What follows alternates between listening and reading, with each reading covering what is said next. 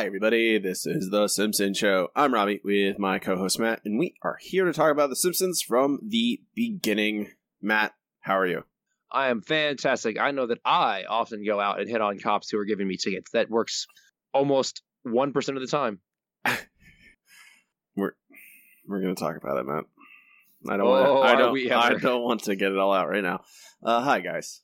We are brought to you by Sports on Patreon. You can support us by going to patreon.com/The Simpsons Show. For only $1 a month, gain access to all of our bonus content. We have a couple people to thank, Matthew. Ooh, my favorite people. First is Zach Getz. Thank you, Zach. Thank you, Zach. And David Stienstra. Thank you, David. Thank you, David. This week's episode is A Hunka Hunka Burns in Love, episode CABF 18, originally aired December 2nd, 2001, written by John Swartzwater, directed by Lance Kramer. It received a 13.4 rating. I don't know where it finished in the night. I assume it was fine. It usually is fine. The chalkboard. Fine. It's just fine. Fine. Fine. It's the rating was fine. Chalkboard gag. Fun does not have a size. I mean, that's fairly accurate. I know most men would like you to think that. The couch gag. The family dig to the couch as criminals in the stereotypical black and white striped prison getup. It's better than most of them. It's fine. I think it's fine. That's what most of this episode is. It's fine. It's all right. Yeah. Compared to episode guest stars Julia Louis-Dreyfus as Gloria. She's not given a lot to work with. I don't really blame her for it. She does a great job with what she has. George Takei as a Chinese waiter, even though he's of Japanese ancestry. It's not the same, guys. No, it's not. And I'm sure at the time, even George Takei was like, yeah, I guess I can do this. It's not. When he was playing a Japanese waiter, okay, but it's not the same. Speaking of racism, episode begins. The family going to Chinatown. Am I losing my mind, Matt? I mean, probably, but, maybe not the way you think. Was every episode just start, like, they went to Ethnic Town, was it 2 episodes ago? And now they're in... Well, Robbie, I don't know if you know this, but coming up with comedy is hard, so falling back on ethnic stereotypes is really a way to get you out by 5. Hey, at least it's 5 o'clock, it's at 4 o'clock, like it was the last time. So they go to Chinatown, we get jokes about Tibet, we get a joke of... There's a parade... Okay, Matt, I'm gonna ask you this. I don't know if any of this... See, that's the thing. In like a normal television show, you would expect them to have like a plot and like things happening that make sense together, but I don't know if any of this is just for like, hey, we came up with a joke about Chinese dragons, so we just wrote this stuff in. But is there a parade going on, or is there just a dragon in the street? I mean, I have to assume it actually is Chinese New Year because there's a whole bunch of decorations around. There just happens to actually also be a dragon for some reason. Okay, which is a real dragon that they shoot with tranquilizer darts. Animal control is also... Guys, not everyone who works in Chinatown is Chinese. I don't know. They have every... Okay. What? It's just a part of a town. Everyone goes... Okay. It's just... Okay. They're also Willie Nelson. Not Willie Nelson. What? Willie Nelson? Yeah. Who am I thinking of? I don't know. Woody Allen. Oh, God. I always get those confused, Yeah, Willie Nelson and Woody Allen. Very similar guys. Don't besmirch the good name of Willie Nelson. Comparing him to Woody Allen. I'm sorry. There's a Chinese... Okay, so if it truly is Chinese New Year's, there's even bigger problems. Because they later on... Flag Day and Chinese New Year are 5 months apart from each other, I think, or 4 months. Homer was making fortunes for a very long time. It's one of those jobs he kept for 6 months. Okay, so we see Chinese New Year, I guess, and then we go to a Chinese restaurant. I thought about like pulling the clip of them ordering food and Lisa wanting vegetarian options, and then going, "No, let's torture animals for you." And I'm like, well, I just went, why? Why am I doing this? This is where I'm at, Matt. Why is any of this? Why? Robbie, because we have to work our way through to the mediocre years. That's our reward. I know, but why is there jokes about, like, torturing the Chinese torturing animals for food? I mean, it's all food. Have they been to a restaurant before? Yeah, right. I guess the biggest problem I have with this joke is that I get where they're going with it, but have they ever seen animals slaughtered for any type of food? None of it's fun. It's not. I mean, I'm sorry, it's a bummer, but yeah, it's all. It's not just Chinese restaurants are extra cruel. I'm like, well, no, they serve the same food, everyone. Whatever. And usually Asian food is actually the easiest place to get vegetarian options. For real, yeah. It's usually, they're pretty easy. We jump past all this garbage that doesn't mean anything. It's not funny.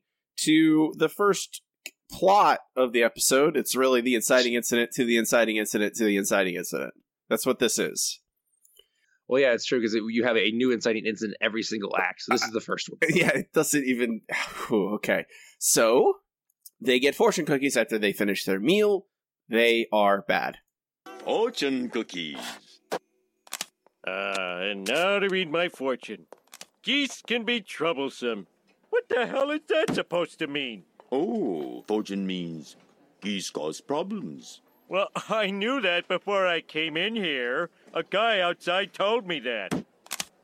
Every house has a bathroom. Oh, these fortunes are terrible. Is there a problem? These fortunes are terrible. They're supposed to predict stuff and ease you through times of doubt and sickness. Well, with all due respect, sir, I suppose you could come up with better fortunes? Easy. Well?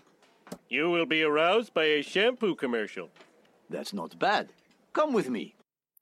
If there's one thing in this episode that I can get behind, is the strange change. And from there, am I alone? I think everyone agrees. Fortune cookies used to be good. Fortunes used to be good in fortune cookies. I don't recall them ever being more than mildly amusing. I don't think they have gone downhill or anything recently. Well, I mean, I think I feel like there's a shift in. They used to actually be fortunes, like you will this. Yes. And now they're just like math's important. I'm like, what is like what? And that's like, and I think that this is the one bit where I think, hey, they got something. There's something here, but it doesn't. So Homer gets taken by, I guess, the owner of the restaurant, who also has all his fortune cookies written in house. Yeah, it's very artisanal, you know. Obviously, this is the Chinese restaurant chain started in Oregon. I need to. I mean, I am in Austin, Matt. I need to go. I should start up the artisanal fortune cookie food truck. You should. I'd probably get with a very special fortune about shampoos. You could sell each fortune cookie for like $8. You'd have to probably to make any money in this town. That's true. Homer Homer gets taken to the fortune cookies writer's room.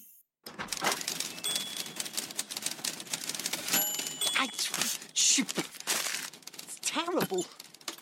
What am I doing here? I should be in New York writing riddles on popsicle sticks. Then I'd be making a difference. Oh, they ruined my best fortune. I wrote, let the frown be your umbrella. They changed it to smile. A frown is a much better umbrella than a smile. This gentleman here can write better fortunes than all of you put together. Show them. Okay, let's see. The price of stamps will climb ever higher. Oh, very profound. God, he's like a young me. Please, young me was a hack compared to this guy. You're hired. Ha ha, get it? It's making jokes about Chinese names. Young me. So, I mean, watching this episode, Matt, I don't know if I've seen this more than once before. Maybe twice before. I've seen parts of it, and I think I've seen memes mostly about I think the strippers, trapping Smithers. I feel like that's been a meme for something. But you look at the title, and it's a Hunka Hunka Burns in love, and you read the synopsis, and it's about Burns falling in love. Mm-hmm. And you have 5 minutes of fortune cookies before you get to any of this. I know. I'm feeling the same way. Well, it's the same thing we've seen. It's funny because in the classic years, oftentimes you did have a non-related intro, but it usually got to the point pretty quickly. This one obviously does not. And it's just it's so formulaic at this point. We've seen this exact, and it doesn't get any better. It's not like they're better at this than they were like 2 seasons ago, but it's literally the same. It is, hey, the episode is exactly the same length. We don't get to the actual plot to the end of the first act.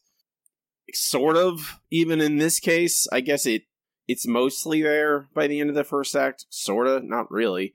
But it's just, watching them back to back to back to back, you just see it. It's just like them going like, here we do this and this and this and this. Here's a bunch of jokes. Here's nonsense. And then a plot. And then we kind of meander around a little bit, and then something crazy happens at the end, and then it's over. And like it's just, how did they not see what they're? I don't know. So we finally see Mr. Burns. 4 or 5 minutes into the episode, we see Mr. Burns for the first time. He is eating Chinese food, and he gets his fortune. Yeah, there seems to be some sort of communique. It's your fortune, sir. Capital. You will find true love on Flag Day. Why, it's Flag Day today. True love at last. Well, it's just you and me here, sir. No time for jokes, Smithers. Come along. We're going womanizing. Oh, goody. So I foreclosed on her mortgage and took her cats. Oh, Monty, it's such a delight to talk to you. I've gone 5 minutes without saying, well, I never. Excellent. Let me fetch you another Thomas Collins.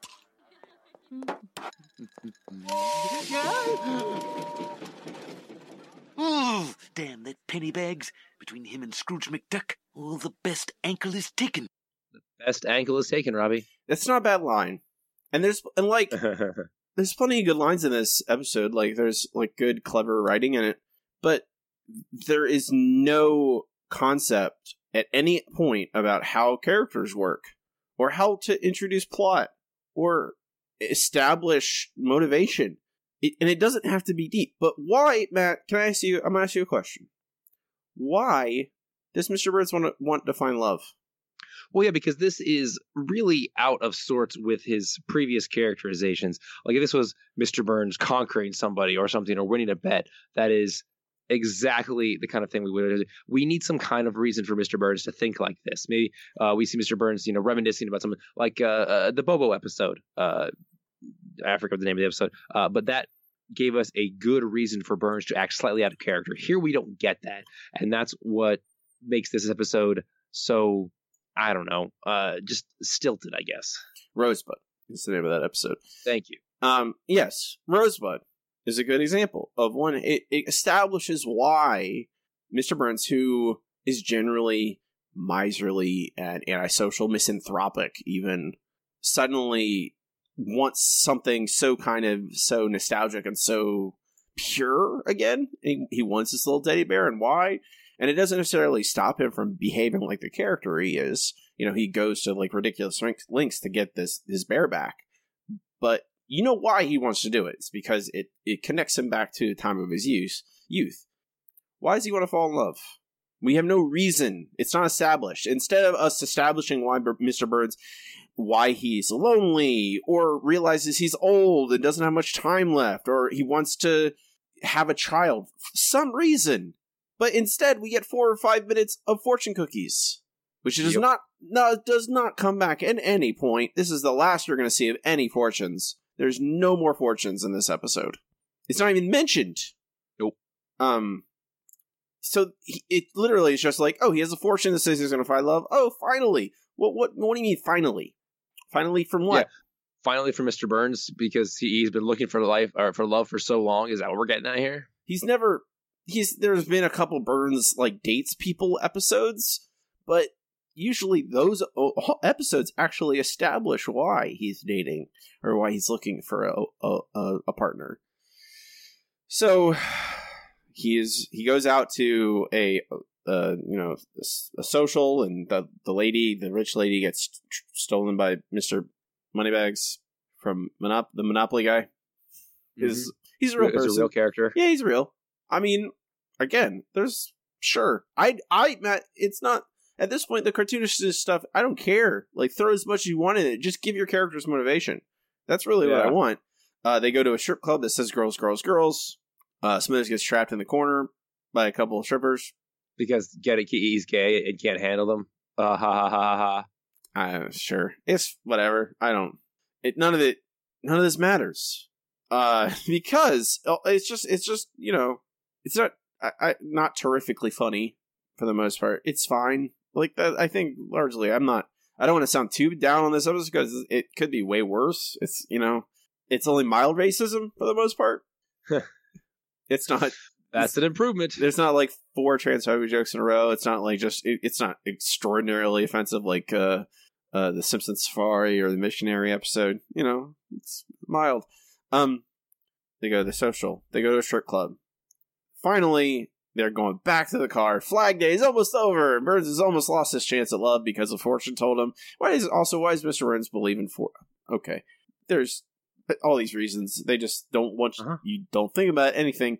They see a cop putting a ticket on their illegally parked car.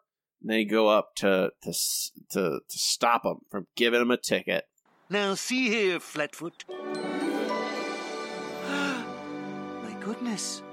You're beautiful. Oh, thanks, but I still gotta give you the ticket. Oh, of course you do. You can lift my wiper any day. Is it still Flag Day? For 12 more seconds, sir. Miss, would you submit to a wooing by a gentleman caller? Oh, I'm sorry, but you're really not my... Well, okay. Oh, frabjous day! She said yes!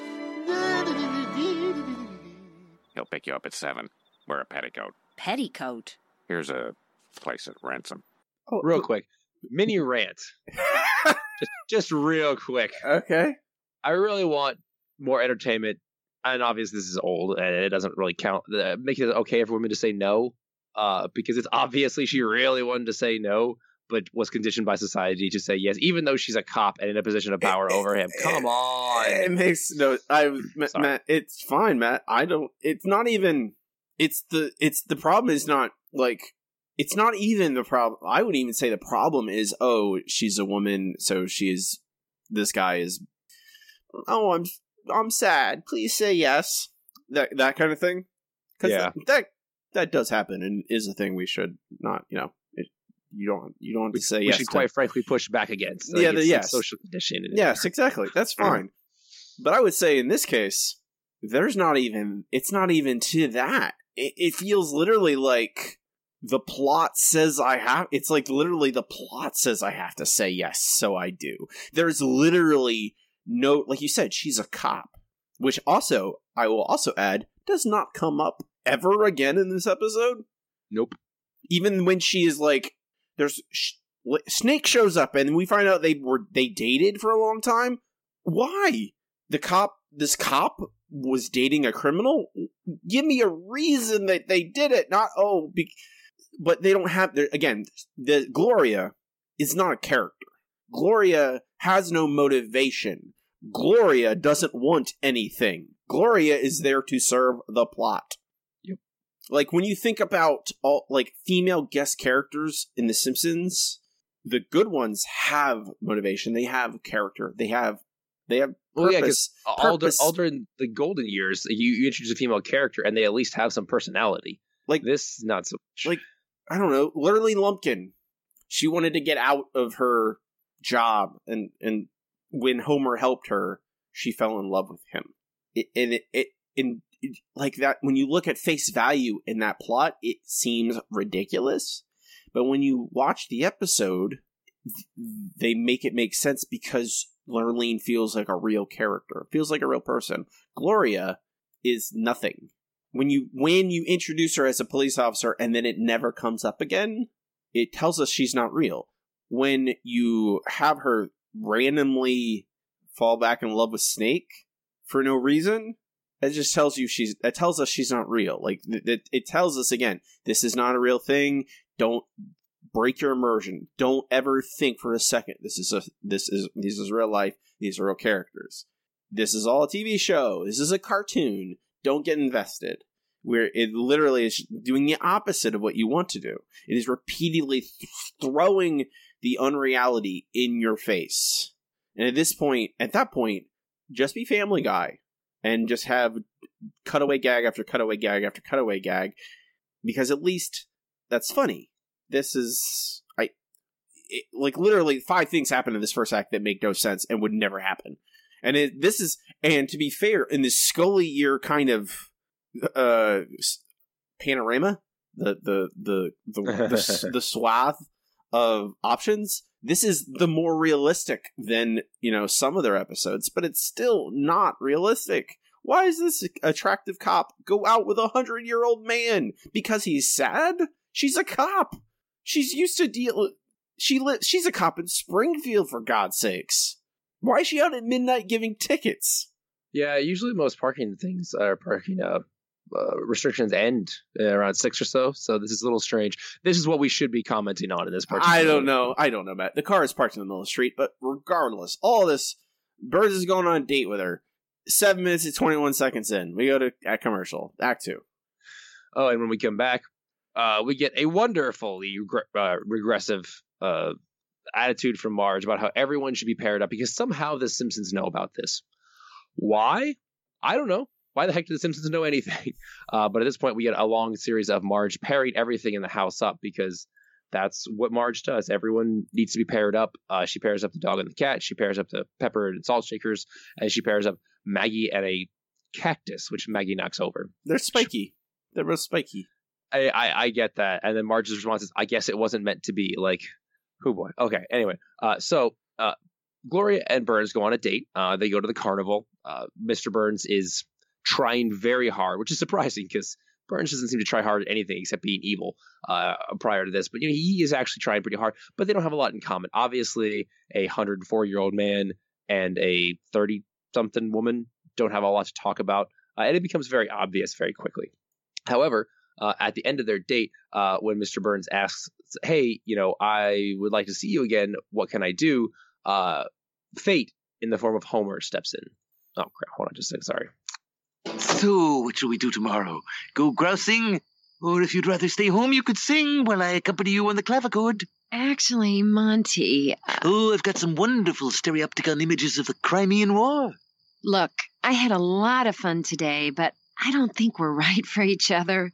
The age difference is just too... Oh, balderdash. It's not important how old you are on parchment. It's how old you feel in the humors. I'm sorry, Monty. Stop that dog! It has my gum! Look, there's one of my young chums now. You there. Yes, Mr. Burns? Tell my young sweetheart here of our youthful exploits. Play along, Chubsy. There's a pie in it for you. Oh, yeah! Monty's a wild man! Yeah! Whoa! Oh, he ran his own casino, stole the Loch Ness Monster, got shot by a baby, and blotted out the sun. Wow, that was you? So, shall I pick you up at 8? Well... Come on, he's a total player. Okay, stop kicking my door. Well done, young man. Your youthful trendiness will come in handy throughout the courting process, because these days, you... Where did you get that pie? Windowsill. Windowsill. That is probably one of my favorite jokes from this entire episode, and it is dumb as a post. So let it just be known that I don't just like smart jokes. I also like really stupid ones. Matt, why is Homer here? Because if Homer was not here, you would not know that this is a Simpsons episode. I'm pretty sure I'd still know it was a Simpsons episode. I mean, you would, but the average moron. I don't, you should not be, I don't know. They're like, they literally talk about how they had to fit the Simpsons family into the story. And if it's a Burns episode, you don't have to. They can just be on the sideline. They'll show up a little bit, and then that's it. But I also want to point out that this episode is astonishingly close to Dumbbell Indemnity. Yeah, it really is. It's not exactly the same, obviously, because Homer doesn't commit like crimes to keep the two together, but it does have very similar like shapes where Burns needs help keeping your girlfriend. Homer is there to help, and etc. It's just it feels very cookie cutter, very much. It does, and I don't know. Okay, let's move on. Okay. This will be easier if we just move on. So, as we can see, Burns ropes Homer into this thing because he needs a youthful friend to prove to Gloria that he is youthful. Marge is worried about this because this is Homer going out with another woman about his age, which the very idea that Marge would be worried about Homer going out with another woman in real life seems nonsensical. But in the context of the show, we've already seen Lurleen and Mindy and probably several others that I'm forgetting off the top of my head. So, okay, sure, Marge has a reason to be worried. So Homer puts on his nastiest pair of underwear, which I didn't need that joke or that visualization. That just, whew. All right. Yeah. Anyway, so Homer and Burns and Gloria go out to a nightclub, and Mr. Burns is actually cutting quite the rug. He is able to keep up. He has to keep oxygen under the table, but, that's not too bad. Honestly, I would more worry about Burns breaking a hip or something. Maybe they're already titanium. Who knows? So Homer is there to basically, keep them working, in greasing the wheels, so to say. So when they go back to the house, Homer carries both of them up the stairs, which, Gloria looks tiny and Burns is like 8 pounds, so not a real big deal. But at that point, Burns tells Homer to, shove off. He's going to take care of it from here. So obviously, Homer asks the question, well, you're dead tired. How are you going to handle this? So Burns pulls out a liquid made from the pockets of a pocket fox, an animal that existed for a few weeks, I believe it is. Mm-hmm. In the 16th century. Yeah. I mean, so this is, I am fine with this because this is actually funny. I mean, it is. I just feel like it could be more realistic, but that's me and my science mind taking things too seriously. It's definitely not realistic at all, but at least it's funny-ish. Like, it has qualities of humor. Honestly, okay, let me say this. If it was like, oh yes, I had to wipe out thousands of instances of thousands of members of an entire species and they are now extinct so I could get enough of this to make it work for one night, that would be believable. That's something Burns would do. It's awful and whatever. So I'm just pointing that out. So Burns takes this crazy aphrodisiac. It works. It basically operates his body for him. So Homer sees there's some left because Burns just leaves it behind.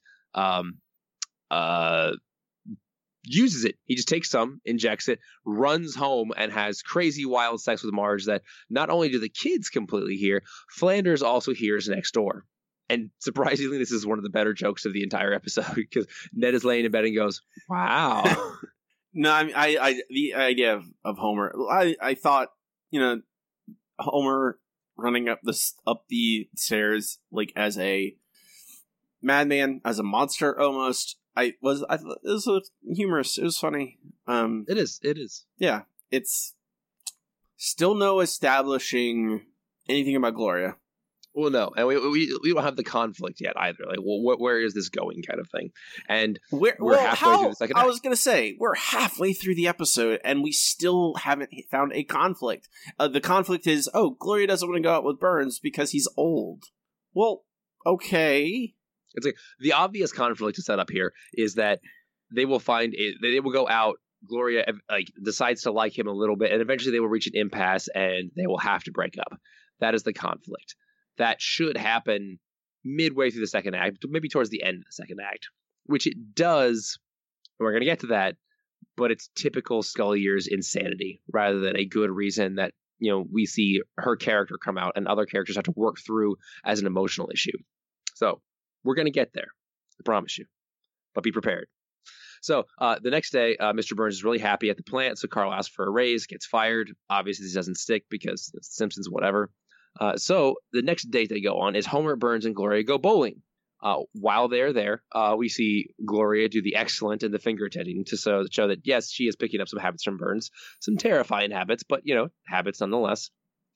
And Burns asks her to marry him. And she says yes, because I guess their relationship has progressed to the point where she has gotten over whatever misgivings she had. Also Burns' evilness. Maybe he's hidden that. I don't know.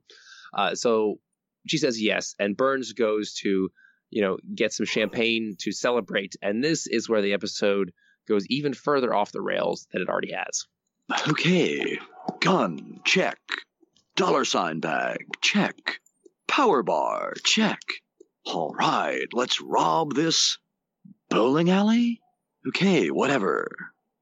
All right, totally. Gloria? Snake? I thought you were in prison. I was. I told the guard that I was going out for a pack of cigarettes, then I totally stabbed him. You're looking good, baby. Why did we ever break up? You pushed me out of a moving car? The cops were chasing us. I needed to lighten the load. And, protect you. Haha. Oh, come on, baby. We can talk more at my hideout. No, I'm engaged now. My ring!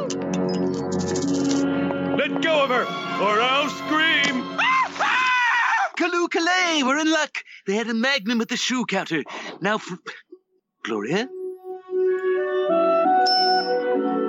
Her ring. Well, she's run off. With Simpson. So, yes, at this point, Snake has kidnapped Homer and Gloria, and Burns thinks they ran off together because the ring fell off her hand, which it must have been ludicrously missized, but, that's Burns. I'm sure he didn't check that kind of thing. Matt. And so, what?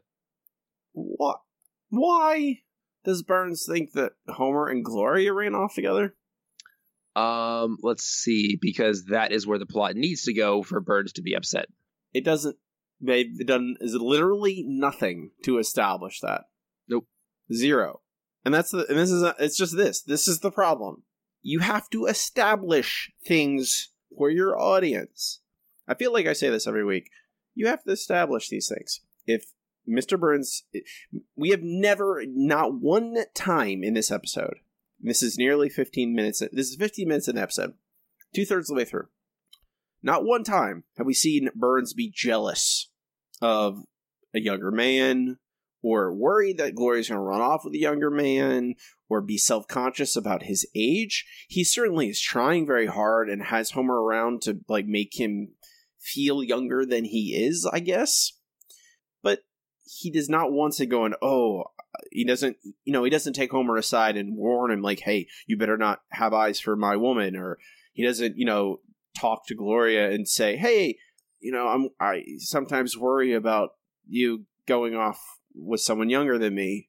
And then we as an audience have an expectation of, oh no, now we know, and Burns has been jealous. Burns has been worried about his own age. I understand why he would think that Homer and Gloria have gone off together, even if rationally it doesn't make any sense. Yeah, the closest we have gotten to this is Marge being worried about Homer going out with another woman. That is the closest, and that is barely even can be seen from this plot point. Yeah, it's tangential. And Burns obviously doesn't know anything about that. So this makes no sense. There's no... Why would Burns first thought be, they ran off together? No, wouldn't he more... if people just randomly disappear, especially after she just accepted his engagement literally 5 minutes ago? Yep. It doesn't make any sense. And this whole third act is abysmal. It doesn't make any sense. Well, it's very Scully years. It's like, hey, we need a big action sequence to end this on, even if it doesn't make any sense. So they do it. So what happens, man? Then we go to a commercial with Snake having kidnapped Homer and Gloria, and Burns swearing to get them back. Yes. It's 15 minutes and 36 seconds in.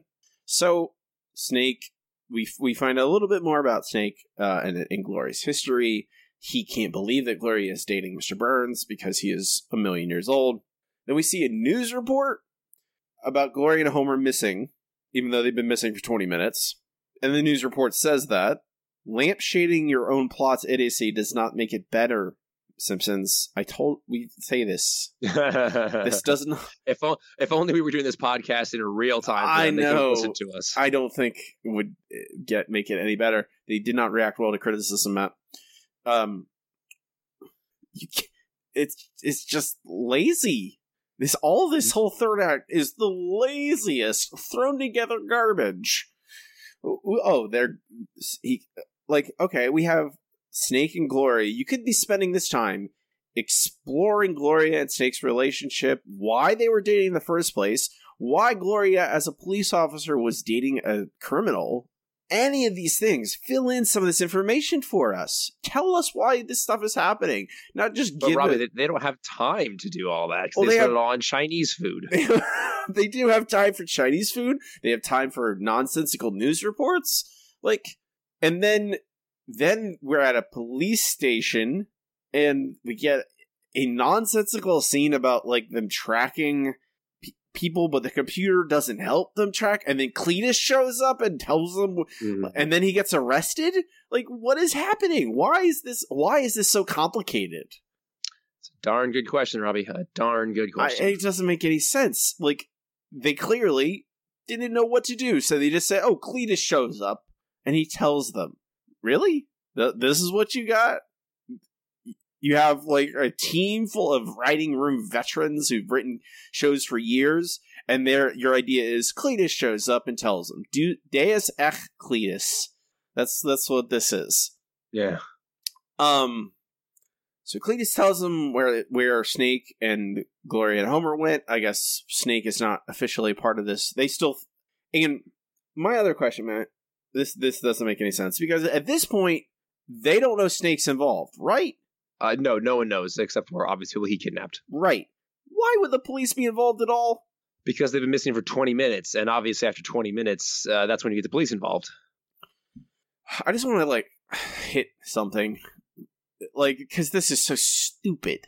Mm-hmm. It makes me upset, because it's so dumb. It's so inexpertly plotted. My dang cat could do a better job. Why are the police involved? Why are the police here? She's a police officer.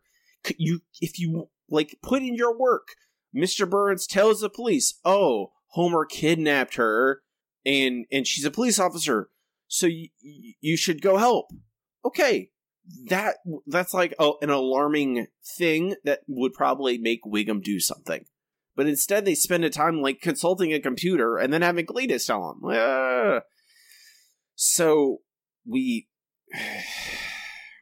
then we cut to basically the final scene of this episode, which is a giant long, I don't call it long, but 5 minutes of us at Snake's hideout, basically, between jumping back and forth between different characters. We spend 5 minutes here. First, we get Snake and Gloria arguing, and Homer getting in the middle of it. Let me guess. Now you're going to start working him over with the brass knuckles. You are so predictable. You know what would be surprising? A foot massage. Shut up. Go! Beating a man to a bloody pulp isn't going to impress me. It used to. What if I beat him harder? Wow, you so don't get it. Has the ship sailed on my foot massage suggestion? Go! Why are they introducing all this stuff now? Well, because they need to explain something, obviously. I just wanted... you have to choose a thing. Don't do everything. Just do one thing. But the police show up, they see Homer tied to a chair, they think Lisa has to explain to them that means he's not a criminal, he's a victim. What? That doesn't make any sense, Eddie tries to sneak around back, gets shot for his trouble because Wiggum gives away his position. Hilarious. I love the idea of men getting shot. So funny. Mm-hmm. I feel like I've lost my mind, man. How does the house catch on fire? There is a stove behind Homer that he lights his bonds on fire for, so that he can escape. Okay. I feel like I'm in a fugue state whenever I watch these Scullier episodes. So, the house is on fire now. The shack. Homer spreads it around the entire place. Him and Snake both catch on fire and both run out the door. Unfortunately, Gloria is still tied to her chair, now inside of a burning shack. And Mr. Burns is alarmed and frightened and wants to save her. But Gloria is still inside! Save her! It's too dangerous. But I got a sister you might like. She's completely hairless, like those cats. I don't care if she's Miss Hairless America. I'm spoken for. I'll step aside. I'll save Gloria myself. You? No offense, but you're a decrepit monkey skeleton. Perhaps, but this monkey skeleton is in love.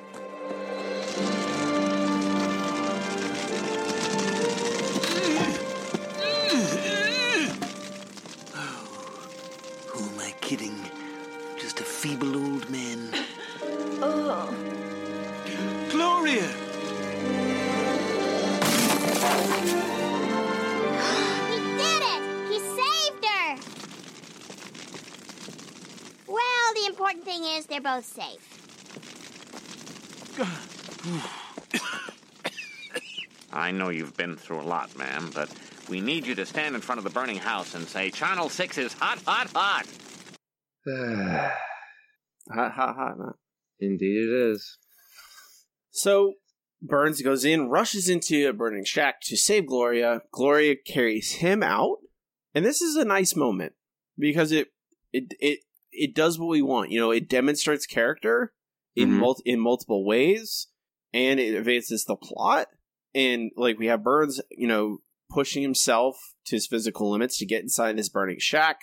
But then we are reminded, oh, actually, he's an old man, and Gloria is capable and, you know, able-bodied and a young person, and carries him out, demonstrating her love for him. And they make it out alive, and everything's good. Right? Right. Nothing bad happens Happy after day. this. Nope. Except that's not true. Because immediately after he rushes into a burning building to save his fiancée, she leaves him. Of course, because Snake is the bad boy. And this show was written by a bunch of nice guys. Here's a clip. Wow, Mr. Burns, how did you do that? Never forget, Homer. There's no muscle stronger than the human heart. What about the wiener? A guy on TV lifted a can of paint with his. Yes. Oh, Monty, you saved me. And to think I was once in love with that dirty lowlife, with his arrogant smirk, gutter mouth, tough guy attitude, macho tattoos, hair that can't be tamed, prison sculpted body. Uh-oh. I'm sorry, Monty. Oh, Snake, don't ever change. But you... I don't get it, Simpson. I'm a bad boy. Oh, I know. I'm absolutely evil. You're preaching to the choir, man. What do I have to do, grow a devil beard? Devil beard? You know, a little goatee thing. You mean a Van Dyke? No, a Van Dyke has a mustache, doesn't it? I think it can. Are you talking about a soul patch? No! Wait, maybe. What? Why are we talking about this? Because they wanted to end the episode on humor after this horrifying moment. Well, that sounds about right. Which is fine. And that's the thing that the Simpsons have done, you know, is you want to... Usually they have either a bittersweet ending or a corny, corny sweet ending, and they mitigate it by having like a little bit of cynicism, a little bit of humor at the end to kind of temper it. Either way. So I honestly don't mind them having jokes about facial hairs and the name of like goatees or whatever. It's mostly like, again, Gloria leaves Burns not because she has a character. She leaves him because the story says she does. She literally just... Yeah, we don't know what Gloria likes until this exact moment. Like, we are never told... we are never like, hey, Gloria doesn't say, I typically go for this kind of guy. Like in the second act somewhere. Maybe she could have Marge to talk to. And she could bounce things off of Marge and say, hey, I typically go for a kind of a more dangerous kind of fella, someone who excites me, blah, blah, blah, blah, blah. She could even allude to the fact, yeah, in the past, it's kind of ended up biting me in the butt or something. Like, you know, I once dated a guy and it ended up hurting me in the end, even though it was very exciting while I was with him. And then... at the end of the second act, we find out, oh, that guy was Steak. And now And now, because it's set up, her going back to him because she's so excited because it's so dangerous. I still would think it's probably dumb because it's still not really established much, but it's something. It's something. This is just literally just like, oh, look at him. He has muscles and tattoos. I know he just kidnapped me, and I know I have a job as a police officer. Whatever, I guess I'm going to throw all that away. Of course. Because why do the smart thing? No one ever does the smart thing in a Scully episode. There's not even an option for a smart thing, Matt. There's no choice. There's no agency. I've said that word a million times. No character has any amount of agency. The only kind that, like, there's a moment in this where I think it could have, like, having Burns choose. See, that's why that moment is good. It's because Burns chooses. He has a choice.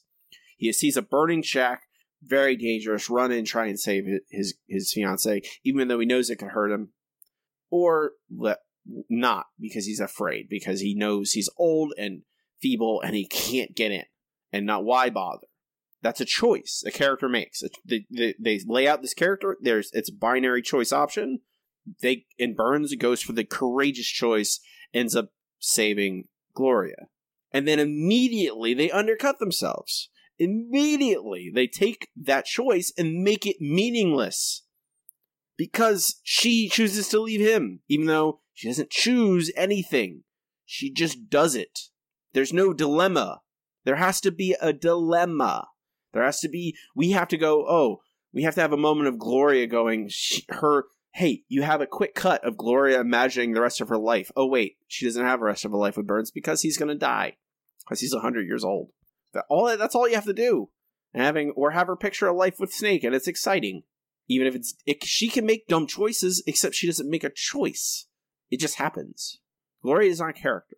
Julia Louis-Dreyfus deserves better. I mean, we can say about most of the Simpsons guest stars in these years. Very true. All that being said, this is better than many Scullier episodes. It is, which is sad, but I mean, it's still going to go in the, low 200s. Yes, I mean, that's not saying a lot, but it is saying, like, there is still, like, recognizable humanity. They're like, it's not just one of those episodes where characters feel like they're aliens. Like, there are moments of humanity in this. Like, that's a compliment for a Scullier episode where you go, oh, Burns, like, seems genuinely happy and makes a choice to try and save his fiance. Homer steals this aphrodisiac, runs home like a man possessed, and has sex with his wife. And it's funny because, the reactions of the kids and Flanders' hearing. Like, that's recognizable as, like, human. That's not alien behavior. Like, when you watch Simpson Safari, and every character is acting like they're not human. Like, this is written by Neil Breen or Tom Wiseau. Like, that's... Well, yeah, and it's almost like sometimes there is weirder humor. Like Homer with the pie. Like, where'd you get that pie? From the windowsill? That's kind of out of left field, but it's a very human thing. It's something I would expect Homer to do. Oh, there's a pie over here, and he promised me a pie? I'm just going to eat this. And it's stupid, but it's realistic. And non sequiturs are fine. Absurd non sequiturs are totally fine when they're not, when they are used as flavor. But this episode wastes a bunch of time with fortune cookies and mildly racist, Chinatown jokes, and when it could be setting up the story. Again, it's not hard to do. They just don't do it. I don't know. It feels the third act, like, again, this third act is so lazy and so poorly plotted. Like, it doesn't... Literally, all you do is, like, you sit around a table and you go, oh, that doesn't make any sense. Let's rewrite it. Oh, that doesn't make any sense. Why would they do that? We have to set this up. But they don't. They just go, oh, we have a joke for a real dragon. So a Chinese dragon is a real thing. So we have to have a joke there. I don't know. It feels very prescribed. It's fine. I felt mostly nothing. To be fair, when I watched this. It has a few clever gags. A poor third act, characters I don't really care about. Scullier's writ large. It's not as bad as it could be. That's true. I feel like it's basically very middle of the pack for a Scullier. Yeah, I would say so. We'll rank it at the end of the show. Is this episode broken, Matt? I don't think it's broken. I just think it follows a formula that we do not appreciate, and it's stupid. I agree. I don't think this episode's broken. It's just flawed. It's not good, but it's not broken, I think. So I think we're at. Well, we can move on to our next segment. It's time for Comments in the News Group. Okay, here we are. Alt.nerd.obsessive. Comments in the News Group is where I comb through the alt.tv.simpsons news group, see what people are talking about the week or two after an episode debuted, what they thought of the episode, if there's any other interesting tidbits. First, some reviews. You ready, Matt? Ready. One of the best this season, though, that rates a low A- because of the cop-out ending. Monty, you're my hero. I know I said I'd marry you, and that snake is a woman beating lowlife. Oh, who am I kidding? Monty who? Schwarzenegger is back with this one. A-. That's sure weird. A weird nickname for Swartzwelder I've never seen on the news group before, but sure. Next up, finally, the first Laugh Out Loud episode of the season. After a spotty Halloween special and 2 unfunny episodes that had me almost wincing at the screen, Hunka Hunka reminded me of the Simpsons of old. The fortune cookie intro segued into the rest of the episode nicely. Homer's up to his usually hysterical self. That dog has my gum. I hope the rest of season 13 is like this. A-. Wow, okay, sure. Low bar. My dog has my gum. Next, maybe it was because I was surfing the net while watching it, but I did enjoy this one. Nothing was bad about it, though not much was good either. Homer's pistol whip fantasy was good, though. I give it a C+, 6 out of 10 for effort. Mm-hmm. If something doesn't hold your attention, it's not your fault, generally. Yeah. If something is like, oh, this is so boring, I need to do something else so my brain doesn't eat itself, it's not your fault. The last review. This episode had promise, but in the end it wasn't there. Why was Gloria only a cop in the first scene? Shouldn't those have recognized her at least? The dedication to George Harrison was nice. I give it a C. Yes, there was a dedication to George Harrison. It passed. Yeah, I feel like a C is a pretty generous one, but, you know. I mean, everyone's metrics are their own, Matt. There was discussion about fortune cookies and where they came from. They are invented for Americans. They are not Chinese at all. Nope. Most American Chinese food is not. You can go to a nice sit-down restaurant and get some traditional Chinese food, but if you're like getting something to go or getting Chinese delivered, it's probably food that does not exist in China. Yeah, which is fine. Like, you know, I love myself some Chinese takeout, but it is not actual, like, people call it Chinese food. It's not like people in China sit down and eat General Tso's chicken or something. If you go to like an actual Chinese restaurant, you'll get a closer approximation of real Chinese food. Go to Chinatown and go look for the restaurants where all the actual Chinese people go. That's usually the good key to where what is actually like closest to the actual Chinese food. Then someone also laid out how this episode is similar to Dumbbell Indemnity. We mentioned this earlier, but I'm going to go through all their bullet points. Both episodes have unappealing men looking for love. Both men are about to give up when they meet a beautiful woman with the voice of a guest star. Both use Homer to help them. Both episodes contain scenes of the couple going out with a musical backdrop. Both episodes include a disco scene. Both episodes, everything seems to be working out when something bad happens.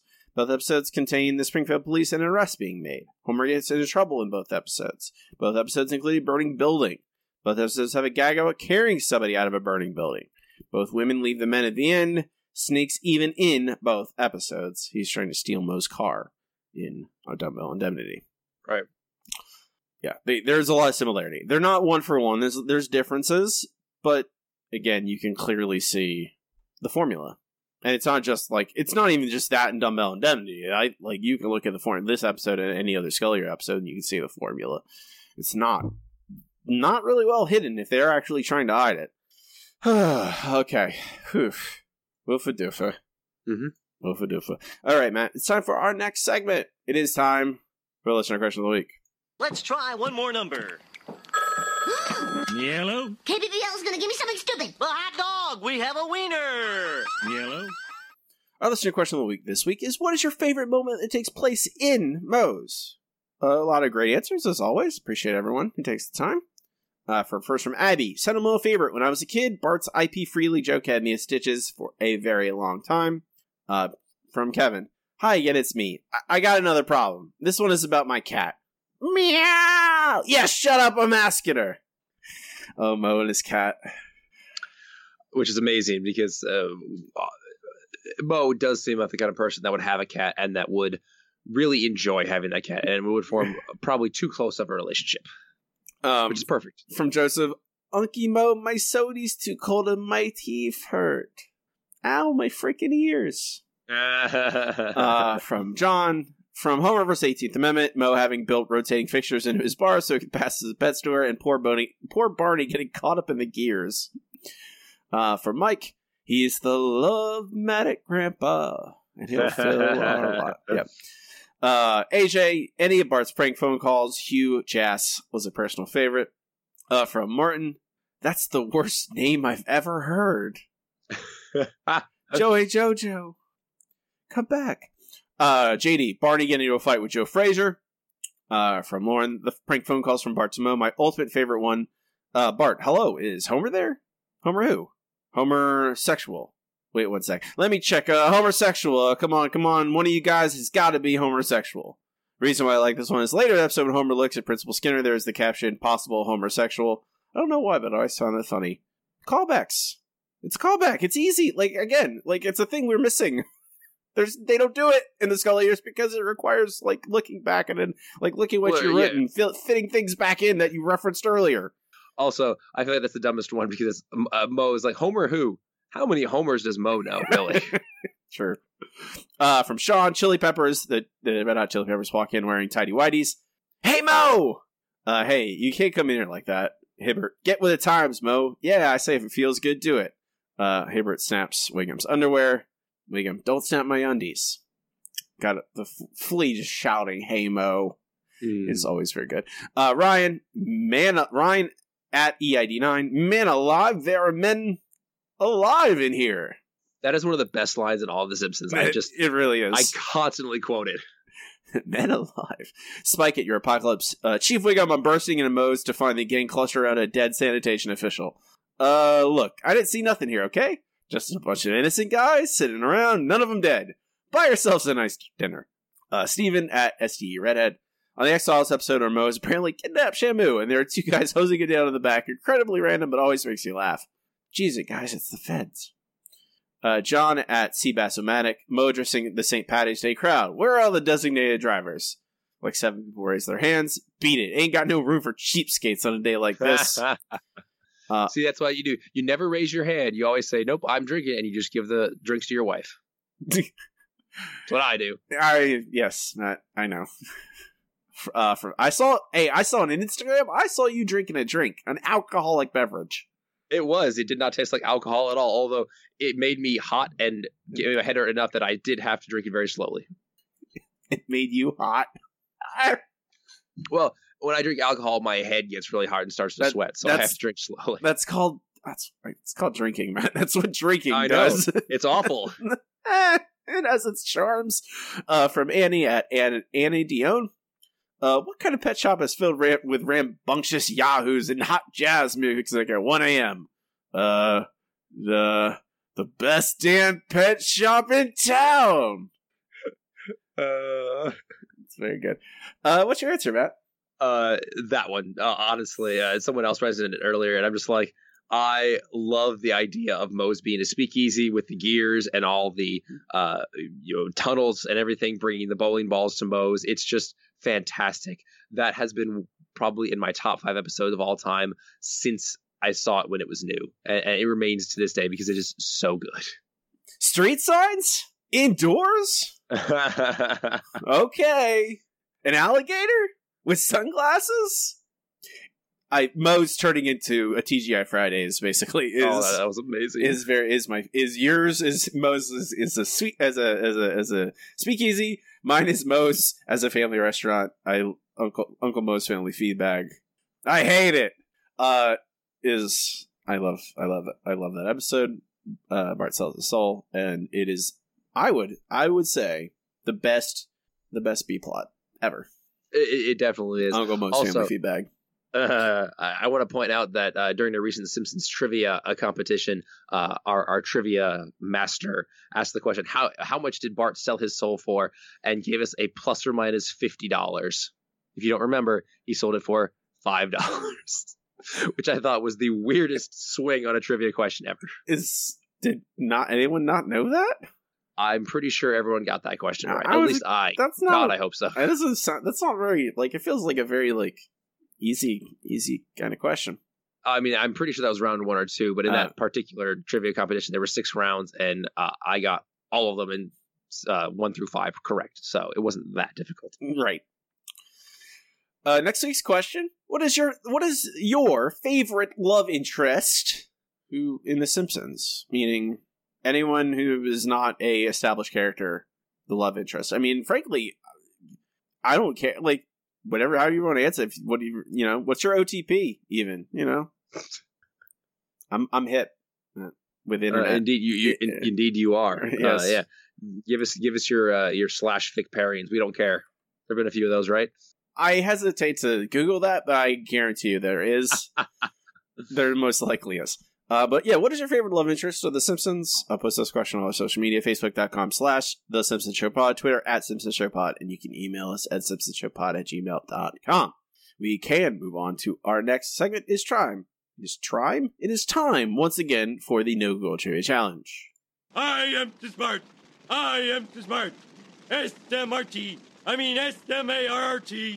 The No Google Trivia Challenges are Matt and I each challenge each other with 3 trivia questions, 1 easy, 1 medium, and 1 hard to try and stump the other. Let me look at this. Let me pull up the numbers. I'm winning? Wait a second. I'm winning, Matt. There must Indeed be some. You are, Robbie.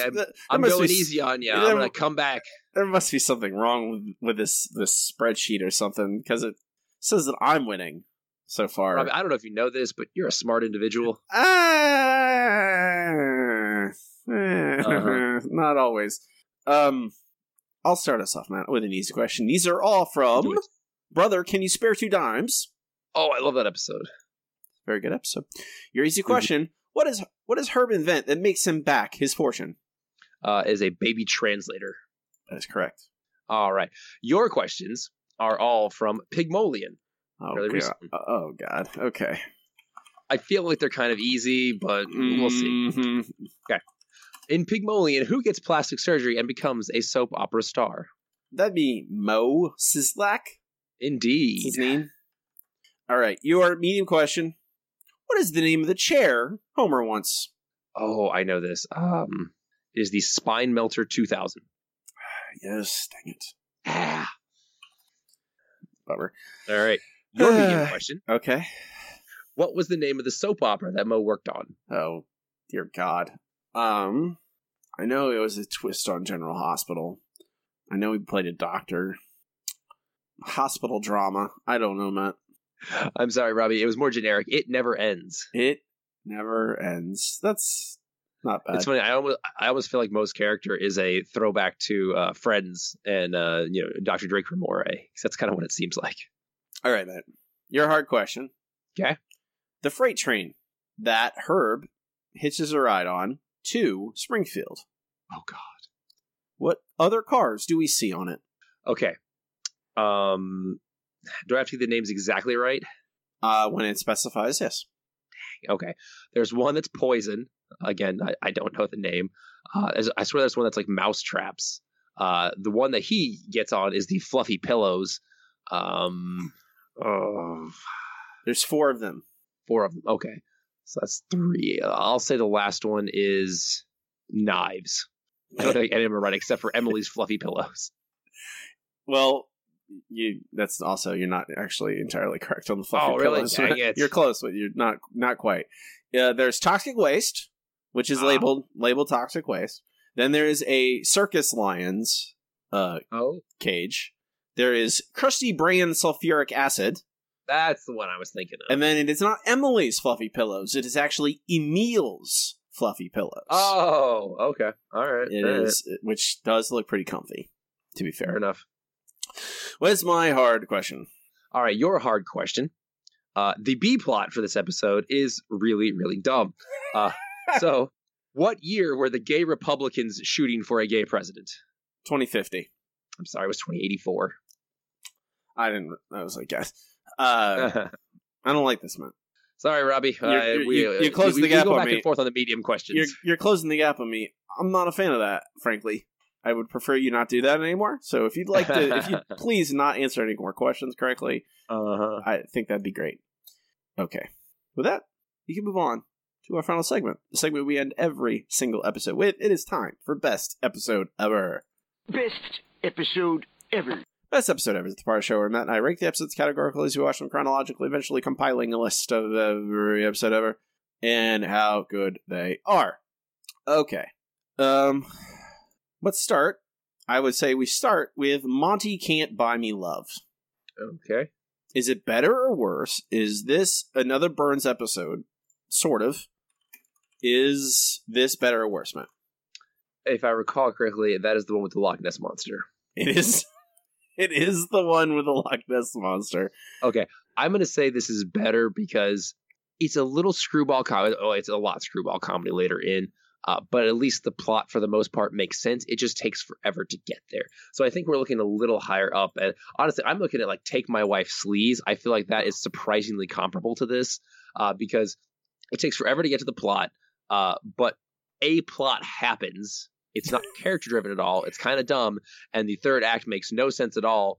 But to me, that seems pretty close in terms of what actually happens. Is it better or worse than Take My Wife Sleaze, then? Oh, see, now you're going to make me think. Rob Williams' Bart to the Future. I'm going to make you think. Yep. That's above it. Guilty as charged. I think Insane Clown Poppy is better than this. I will be I'll say on the record, I think Insane Clown Poppy is better. I think Take My Wife Sleaze has a more linear plot, so I'm going to go with that one being slightly better. You do remember... I really like Julia Louis-Dreyfus. I do too, in Good Things. She's great when she's in, shows that she is actually like a lead in and gets to, actually use her abilities. You say, so you're saying this is better than Take My Wife Sleaze, or Take My Wife Sleaze is better than this? I think Take My Wife Sleaze is ever so slightly better. And yes, I am remembering the motorcycle sword fight at the end. Okay, I was going to ask you if you remember that they do fight a sword fight, but with motorcycles. I mean, I'm just including the offensive Chinese food stuff is just pushing me ever so slightly below Homer starting a motorcycle gang. The Hell Satans, which is the Hell Satans, which is the best part of that episode. Still, yes, it's still very good. Having to eat his own jacket, very good. I think you're right. I think I'm fine with Take My Wife Sleaze being above this. I do think this is definitely better than Bart to the Future. So we'll put that there and have a nice little home. A Hunka Burns in Love. This is in episode number 230, excuse me, not 30, 230 on our list. And it puts it number 40 on the post-Golden Years ranking. First on the list is still Homer's Enemy. Last place is still Simpson Safari. It's hanging on there. Weird. Yes, I mean, it's a very bad episode, so... our next episode, Matt, is The Blunder Years. Okay, I actually remember enjoying this a little bit. I remember liking The Blunder Years quite a bit. I'm also might have, watched it when I had like cold medicine in me or something, and then I watch it now and I remember, oh, this is still terrible. But I remember liking it. I remember liking the idea of, Smithers' dad and all the people as kids and all interacting with each other, and I don't know. I remember it being fun, but that doesn't mean anything anymore, because I remember some of these episodes being better than they are, and then I watch them again, and then, it's not good. But we'll see. We'll watch it. It's one what I'm actually looking forward to rewatching versus dreading rewatching. So there's that. Yeah. Hope is good, right? Right? Let's hope. Yep. Let's hope. You can find this list at our website, thesimpsonshow.com. Links to everything there, to our Facebook, to our Twitter, to our RSS feed, link to our Patreon. If you want to throw the show a couple $, we'd obviously appreciate it. Before we go, you can find me on Twitter at Robbie Dorman. You can please check out my website. It is robbiedorman.com. Link there to my debut horror novel, Conquest. You can read it for free on Kindle Unlimited. Matt does not participate in social media. You will not find him. That is true. Due to sickness, I will be going and not talking for the next 7 days. So next week, hopefully, we can get you guys a bonus episode. We'll be doing Rick and Morty's The ABCs of Beth. So look forward to that. Or not. If you don't like Rick and Morty, that's fine too. But in the meantime, I will also be cuddling kittens because it turns out kittens don't care if you talk. If you would like to see said kittens, follow Kitten Interns, or Interns, KITTINTERNS on Instagram to see the adorable kittens that will be all over me. How many kittens now are in your house, Matt? I believe 9 kittens and 1 mom, so 10. That's in addition to your normal 5 cats? A normal 6 cats. 6 cats. Sorry, I forgot you adopted another one. Indeed. We couldn't just not adopt her. That would be rude. And then the dog. And then there's the dog, and then of course turtle. And a turtle. Mm-hmm. And we're also cat sitting this week. So how many? So how many is that extra? 6 plus 10 plus 1, 17 cats. 17 cats, and you have how many bedrooms do you have in your house? 3. Luckily, 4 of them are bottle babies and don't move, so they're just in a storage bin in the bathroom. Okay, I've just been watching.